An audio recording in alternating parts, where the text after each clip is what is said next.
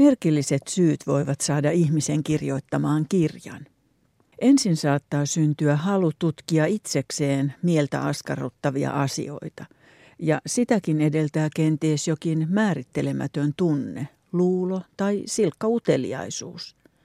Sitten kaiken löytyneen tahtoo jakaa muillekin. Viv Groskopin, brittiläisen toimittajan, kirjailijan ja näyttelijän, ajoi liikkeelle vakaumus, että hänellä on venäläiset sukujuuret. Se sai hänet hakeutumaan venäläisen kirjallisuuden pariin ja opiskelemaan myös venäjän kielen maisteriksi. Joitakin aikoja Venäjällä asuessaan ja opiskellessaan Groskop luki maan kirjallisuusklassikoitakin alkukielellä, mutta muutoin hän suosii käännöskirjallisuutta, sillä omalla kielellä, tässä tapauksessa siis englanniksi, tavoittaa Groskopin mielestä ilmaisujen vivahteet paremmin. Kirjan notkea suomennus on muuten Heli Naskin. Jos olet sitä mieltä, että venäläisen kirjallisuuden klassikot ovat vaikeatajuisia ja raskassoutuisia, voit olla oikeassa.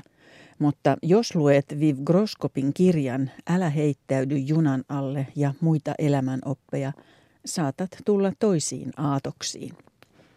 Teoksensa johdannossa Viv Groskop sanoo tarkastelevansa myös joitakin oman elämänsä vaikeuksia valitsemiensa venäläisklassikoiden valossa, ja sen ohella hän kertoo esimerkkejä noiden romaanien kirjoittajien elämästä sekä tietysti itse kirjoista ja niiden henkilöistä. Sellaisen havainnon Groskop on laajaan aineistoon paneutuessaan tehnyt, että se, minkä puolesta kirjailijat kirjoissaan puhuvat, ei sovikaan yhteen heidän omien elämänvaiheidensa kanssa. Ristiriitaisuuksia riittää. Groskop käsittelee opuksessaan 11 venäläiskirjailijan klassikoteoksia ja hän korostaa, että kyseessä ei ole mikään akateeminen opinnäyte, vaan eräänlainen selviytymisopas, joka hyödyntää suurista klassikoista löytyviä vihjeitä. Viv Groskop paljastaa myös sen, että hänen lempikirjansa ovat auttaneet häntä löytämään matkan varrella kadonneen identiteettinsä. Groskop antaa ohjeen venäläisiin klassikoihin tarttuville. Lukekaa niitä juuri niin kuin haluatte. Ei ole mitään syytä häpeillä omaa klassikkotietämättömyyttään tai toisaalta hienostella lukeneisuudellaan, saati nostaa ketään kirjailijaa jalustalle.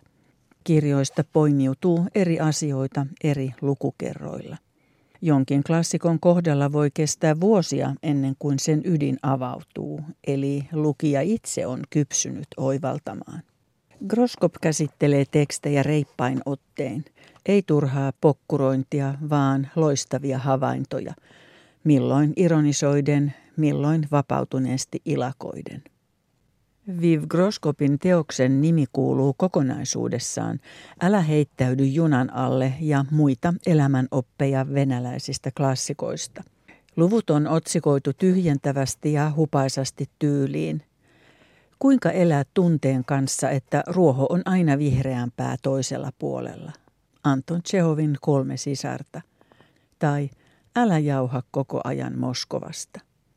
Tai vaikkapa tämmöinen luku. Kuinka olla optimistinen epätoivoisessa tilanteessa? Anna Ahmatovan Requiem, tai siis Älä käytä puristavia kenkiä vankilavierailuilla. Viv Groskopin kirja on vauhdikas ja hersyvä, perinpohjainen, mutta poukkoileva sekä rönsyävä ja hauska. Ei haittaa, vaikkei olisi lukenut ainuttakaan venäläisklassikkoa, kyytiin pääsee kyllä. Toisaalta, jos teokset ovat ennestään tuttuja, Groskopin tulkinnat antanevat lisäpotkua. Samoin taustatiedot teoksista ja niiden tekijöistä avartavat näkemystä. Ehdottoman kiehtovaa on sekin, miten Groskopin oma elämänhistoria kietoutuu tarinointiin, sekä hänen avoin tapansa asettaa itsensä alttiiksi vaikkapa paljastamalla nuoruuden hapuilujaan. Entä se Groskopin ounastelema venäläistausta? Asia selviää kirjasta, mutta paljon tärkeämmäksi nousee se, millainen ihminen on ja millainen hänestä tulee omassa elämänopissaan. Vastaan tulevat tapahtumat on jokaisen koettava itse, mutta ohjenuoraksi tai jopa varoitukseksi kelpaa vaikkapa laadukas maailmankirjallisuus. Viv Groskopin Älä heittäydy junan alle on pulppuileva ja analyyttinen teos venäläisestä kirjallisuudesta, uudenlaisesta näkökulmasta ja virkistävin tulkinnoin, höystettynä Groskopin oman elämän Venäjä-kytkennöillä. Radio Moreeni, vetreä 30.